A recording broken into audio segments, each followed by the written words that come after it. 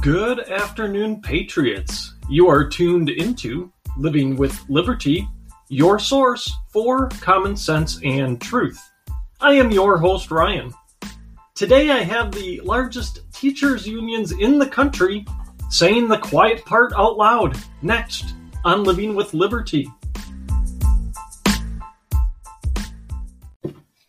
The national teachers' unions are doing their part to make sure that parents continue to pull their kids from the indoctrination facilities known as public schools. The two largest teachers' unions in this country have said the quiet part out loud and acknowledged, and even, dare I say, flaunted, the fact that they support the teaching of critical race theory-based curriculum and that they will teach it in the face of state bans against it. Now, of course, both of them have since backpedaled from when they made those statements, but the quiet part has now been said out loud. And there is no reason to believe either union has had a change of heart because they have gone back on their positions. The National Education Association's union members voted to promote CRT and has argued that it is appropriate to teach children. The NEA has adopted a new business item that also clearly states that we oppose attempts to ban critical race theory and or the 1619 Project. This teachers' union is giving every parent with a child in a school where they represent the teachers a double-barreled middle finger. They are saying that we don't care what you, the parents, want your kids to learn. We don't care what you, the parents, think your kids should learn. We are going to jam divisive and debunked curriculum down your kids' throats. Many states have already passed laws against CRT and the 1619 Project, but the left is emboldened. They don't care. They feel that they have the support of the federal government and even some state governments to do as they please.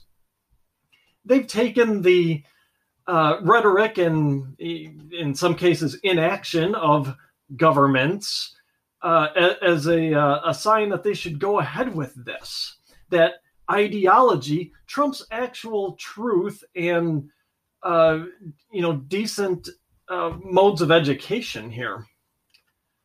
Other resolutions that the NEA took up recently include partnering with Black Lives Matter at School and the Zinn Education Project to rally in honor of George Floyd's birthday and to teach lessons about structural racism and oppression.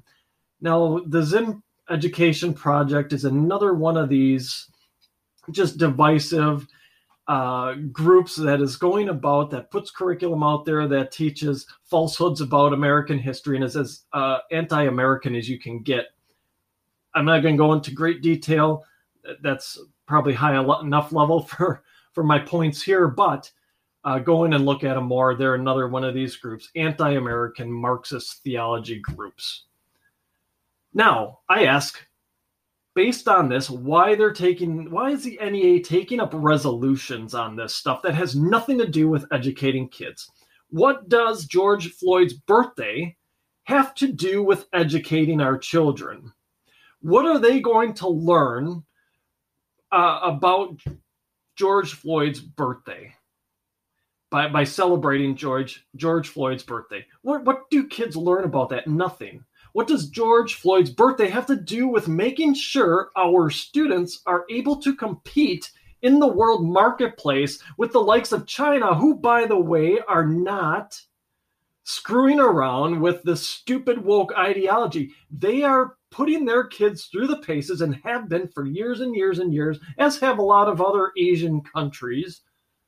And, even to a certain extent, probably some European countries as well, putting their kids through rigorous academic studies with the intent of kicking our ass on the world stage. What does George Floyd's birthday and celebrating that have to do with our ability to turn out educated students who are able to keep this country on top of the world stage?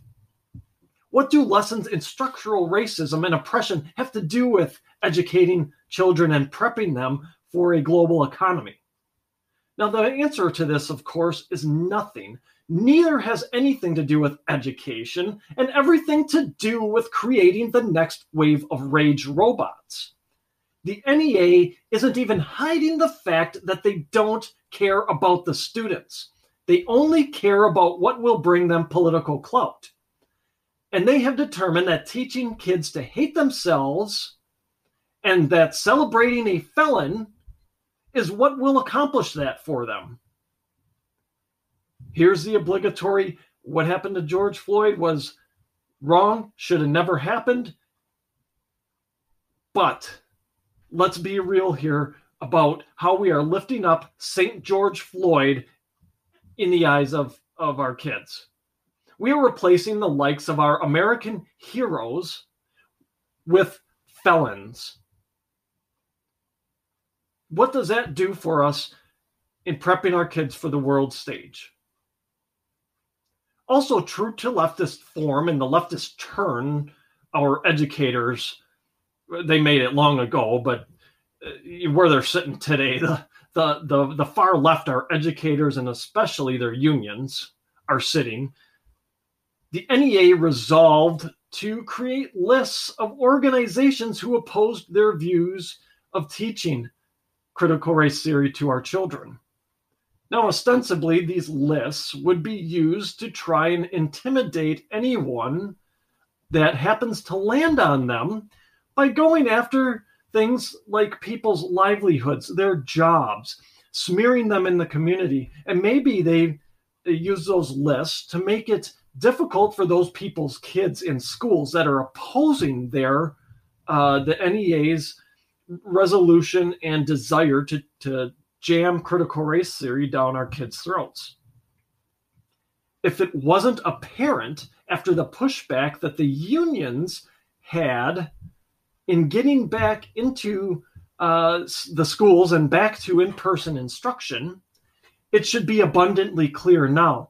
These unions, these teachers' unions, have no interest in actually educating our children and actually doing what's best for our children, giving them a breadth of knowledge and the truthful knowledge and the instruction that they need to be successful in a world economy. This all should be abundantly clear now. They've said the quiet part out loud. We're going to do this, whether you parents like it or not. And if you don't like it, we're going to put you on a list and we're going to call you all kinds of nasty names. And we might even submit these lists and lies to places like your employer, or put it on social media out where your community can see it because you opposed us. The time for these to be afraid of these tactics is over. You start standing up to these bullies like this and they'll back down. If you show that you don't care, and the most dangerous thing is, and I think people are getting to this point, the most dangerous thing to people like, or groups like the NEA, to groups like Black Lives Matter that do these smear campaigns, the most dangerous thing is someone who just doesn't care anymore and keeps talking, and that's where we need to be. I don't care about their lists. If they come and they put me on a list with all the fighting I'm doing locally here, I don't care. Big deal. You call me a name, so what? You put me on your little list, I don't care. Now, the second largest teachers union in the country, the American Federation of Teachers, has a similar story on what they're doing. The president there, Randi Weingarten, who if I remember correctly, is kind of buddy with the Biden administration. And I think they were one of the ones that laid out the CDC's recommendations for reopening and the schools and the COVID guidelines and all that fun stuff. She tweeted this out. I quote, "Critical race theory allows educators to give our students the opportunity to understand the full breadth and depth of the American society." And then she followed it up with this tweet. "Critical race theory isn't divisive. It's an irreplaceable lens with which we can view our difficult history. She's either a useful idiot in propagating CRT for whatever leftist masters are running things from the Democrat Party on down through these teachers' unions, or she herself is a straight up propagandist. In what world is a divisive curriculum that teaches kids to hate themselves, that teaches kids that they are either an oppressor or oppressed, and that's all based on their skin color? How is that an irreplaceable lens with which we can view our difficult history? How does teaching a group of people they must hate themselves for something they had absolutely nothing to do with help us come to grips with our past?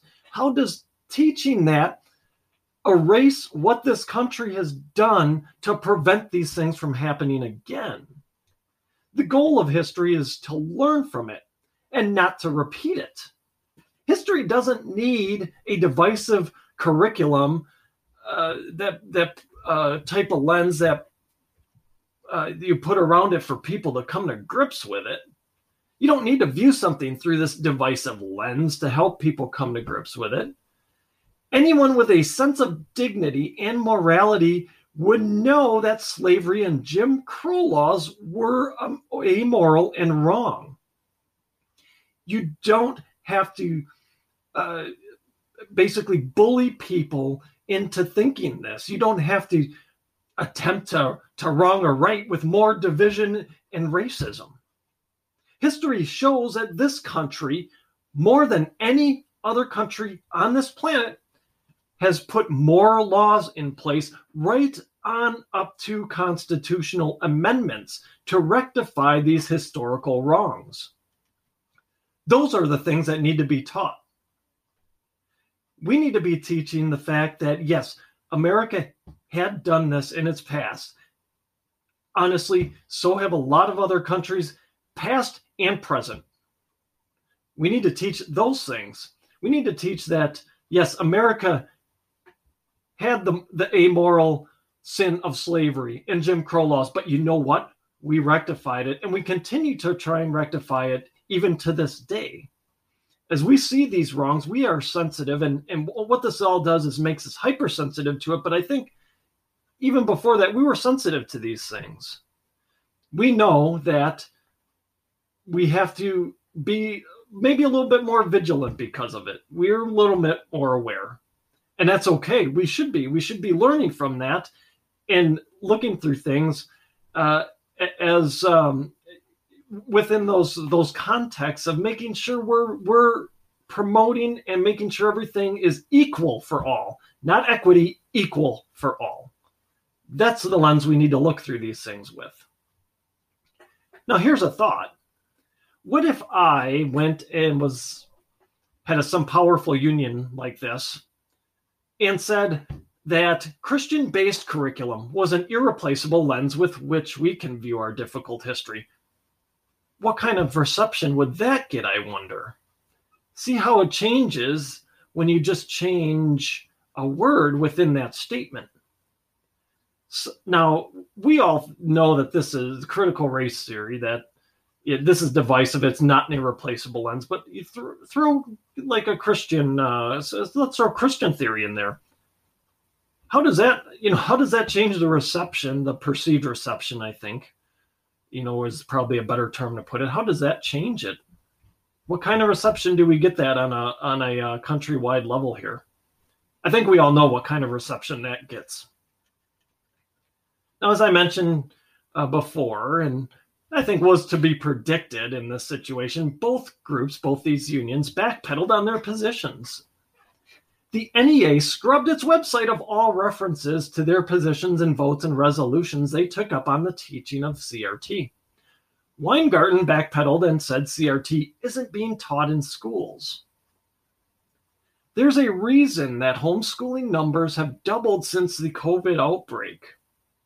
And this is according to the Census Bureau website. So this isn't just pulling something up. So for all of you out there that believe the government is has the answer to everything and is infallible. This data comes right from the Census Bureau website. Homeschooling has more than doubled from 5.4% of households in the April 23rd to May 5th, 2020 survey that the Census Bureau did last spring, to 11.1% in their fall survey that they held from September 30th through October 12th. Now, that number, in my opinion, is only going to grow as these teachers' unions, and actually right on down to the school districts themselves, continue to ignore the parents and concerned community members and implement the sham that is CRT-based curriculum with all of its empty promises of equity, inclusion, and diversity. Parents will continue to keep pulling their kids out and finding alternative methods to educating their kids so they don't fall further and further behind. Now, to wrap this up, if there ever was a time to get creative with how your kids, grandkids, nieces, nephews, neighborhood kids you care about were educated, now is the time. If you have no school-aged children in your life, now is the time to get involved with how the children of your community are educated and what it is they are learning, as it will eventually impact us all. Whether we have kids in school or not, what happens in those schools impacts us and our communities. It is time to pressure school administrators and the school boards on returning curriculum and instruction to teaching American values, to teaching American centricity. I wouldn't expect to go to Japan and learn about Chinese or Korean or Russian or Russian, have a Russian-centric curriculum there. I would expect it to be teaching Japanese-centric concepts and history. Why do we expect our American curriculum to be any different? We need to be teaching that. We need to teach American history as it is, warts and all, and what we have done and continue to do to rectify those wrongs of the past, and how we continue to watch that to this day and ensure that those words aren't just empty words, equality for all, that we truly mean it, that what's written in our Declaration of Independence and the Constitution is that we are all equal. Now, it is time that we fight this on two fronts. The first one, like I was alluding to earlier, get involved with your local schools and school boards, whether you have kids in them or not. The more community support that there is against this divisive curriculum, whether it's coming from parents and it's even better coming from parents and concerned community members, the more that these school boards see that there is support against these divisive curriculums, the more these boards are apt to listen and do the will of the community, do the will of the parents and the community. I can't stress enough that what happens in schools affects us all, whether we have kids in that school system or not. We have to keep that in mind. We, as conservatives, we tend to wash our hands of these things and say, well, I don't have any kids in school and they're kind of leaving me alone, so I'm not going to be worried about it. That's how we got here. We can't have that mindset anymore. What happens in these schools affects us all, not immediately, but in the long term. We should all be curious as to how our tax dollars are being allocated and spent in the school system and what it's being spent on. What kind of curriculum am I buying with the tax dollars that are stolen from me by the government and given to a school? I should be aware of that. I should have interest in that. And we should be vocal about how those dollars are being spent when they are not lining up with our values. Secondly, if you have kids in the school system, it is time to get creative with their education. Now, I know not everyone is called to homeschool. Not everyone believes they can do it. And certainly, Not everyone can do it because of their different life situations. I get it. I understand. I totally understand. But there comes a time when a decision must be made on how much you are willing to tolerate in terms of your child being indoctrinated, in terms of your child being exposed to not only this harmful, divisive CRT that's going to teach them that they should hate themselves, but all the other garbage that's being pushed, whether it be Drag Queen Story Hour or LBGT whatever's curriculum. How much are you going to tolerate the eroding of your values? How much are you going to tolerate the school instilling values in your children? And how much are you going to tolerate your child being dumbed down by a system that has no interest in actually educating them anymore on anything of substance that's going to help them compete in a world stage? Now, schools are no different than sports teams or movie theaters. Butts in seats equals revenue. The less students in the schools, the more money the less money the district receives. Once students start leaving in droves, these districts will take notice. The revenue will drop. Homeschooling is the best option for having the most control over what your child learns and what values are instilled in your child. Homeschooling is becoming a more viable option as more and more companies are going to a hybrid model of working where you might have to be in the office a day or two a week, to just a straight remote working setup. What this means is that parents are now home more and have more ability and flexibility to teach their own children. Parents may feel that they are not equipped to be their child's teacher. To that I say, we live in an age where we have more access to more information, and we have faster access to that information than any generation in human history. The only thing it takes to be your child's teacher is a willingness to learn yourself. That's all you need to be equipped to teach your own children. If you have that willingness to learn, and I'll add another thing, and a desire to instill your own values on your child instead of some government-run bureaucracy, agency, whatever you want to call a school district, that's what you need. Willingness and the desire. There have been many times my wife and I have researched things our kids have been learning or we've been trying to help them with, because either we didn't remember it from our own school days or we just flat out didn't know. I taught my son algebra a couple of years ago, and I didn't remember how to do some of the problems, some of the concepts. I'd been forever since I'd taken algebra, and it'd been a long time since I'd been out of college where I took college level mathematics. 95% of what you learn there, and that's, you never use it. So it's locked in the brain somewhere, but it's kind of use it or lose it. You need a little help to recall it from memory, right?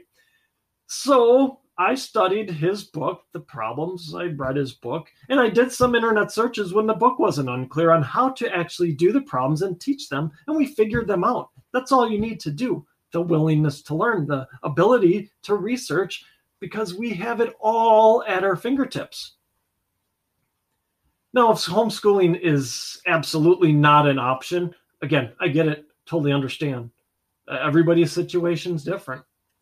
Then hopefully there's your school district or state has an open enrollment or school choice option that's available. If you live in a school district that isn't performing, you're going to a school, or your kids are going to a school that isn't performing, pull your kids out and move them to another if you have this option. If you have the option to send them to a decent private school that teaches good American values and curriculum and instills those values of equality and justice for all, etc. Like I said, it's time to get creative and figure out a way to pare back and send them there. Now, even better, to this, and what helps with kind of if you want to pull them out and send them to a private school like that, is if your state has a law in place where most of the money they provide to said school district follows your child to the school district of choice, whether it be through open enrollment or just a school choice program. Now, here in Wisconsin, we have a few counties where we have voucher programs where that's what happens. These kids that are in these underperforming schools, the parents had the option to send them to a private school, and the money through this voucher program follows them. It's a great school choice option. That's how it should be. Why should the failing school get the money and the parents have to pay them enormous amounts out of pocket? Let's move that money with them. Money talks, and once these school districts start losing their funding, they must face whether they will dig into the reasons why their student population has diminished and continues to diminish, and they'll take steps to correct the trend.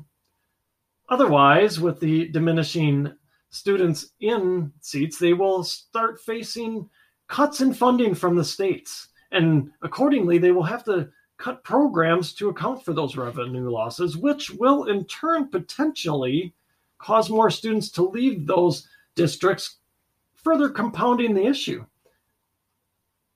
I think we're at a day and age where we have more competition now than maybe we ever had in the past on school choices.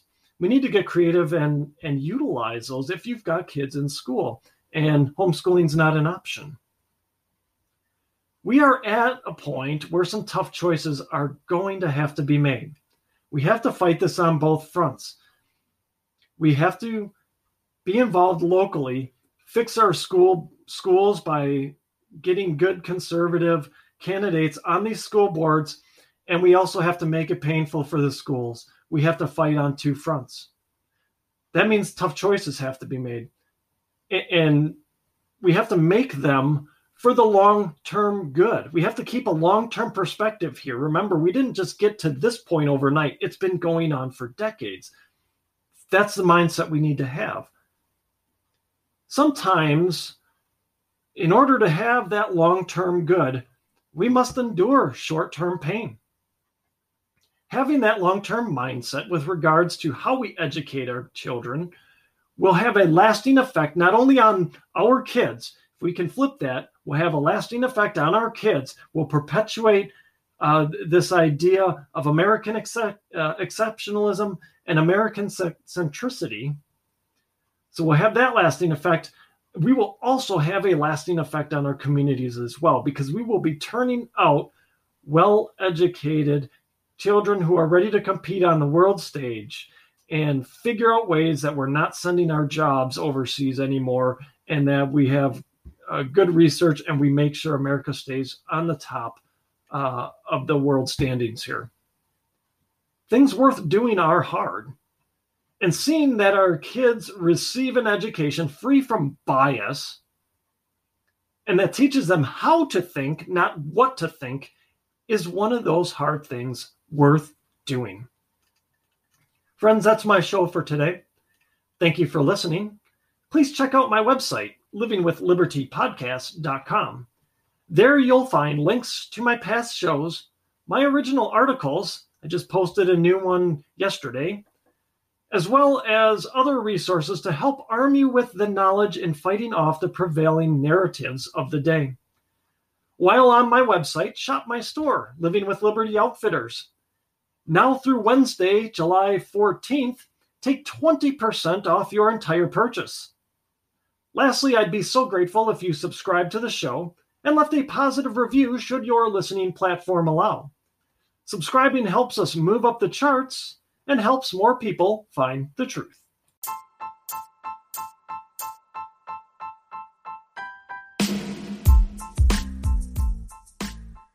I appreciate you spending part of your day with me. Please help us spread the truth by sharing my show and website with friends and family, as well as on your social media accounts. My website is livingwithlibertypodcast.com. Also, let's connect. Follow me on Parler and Gab. My handle on both is at Living with Liberty. You can also go to the contact page of my website and email me or follow the links there to my social media pages.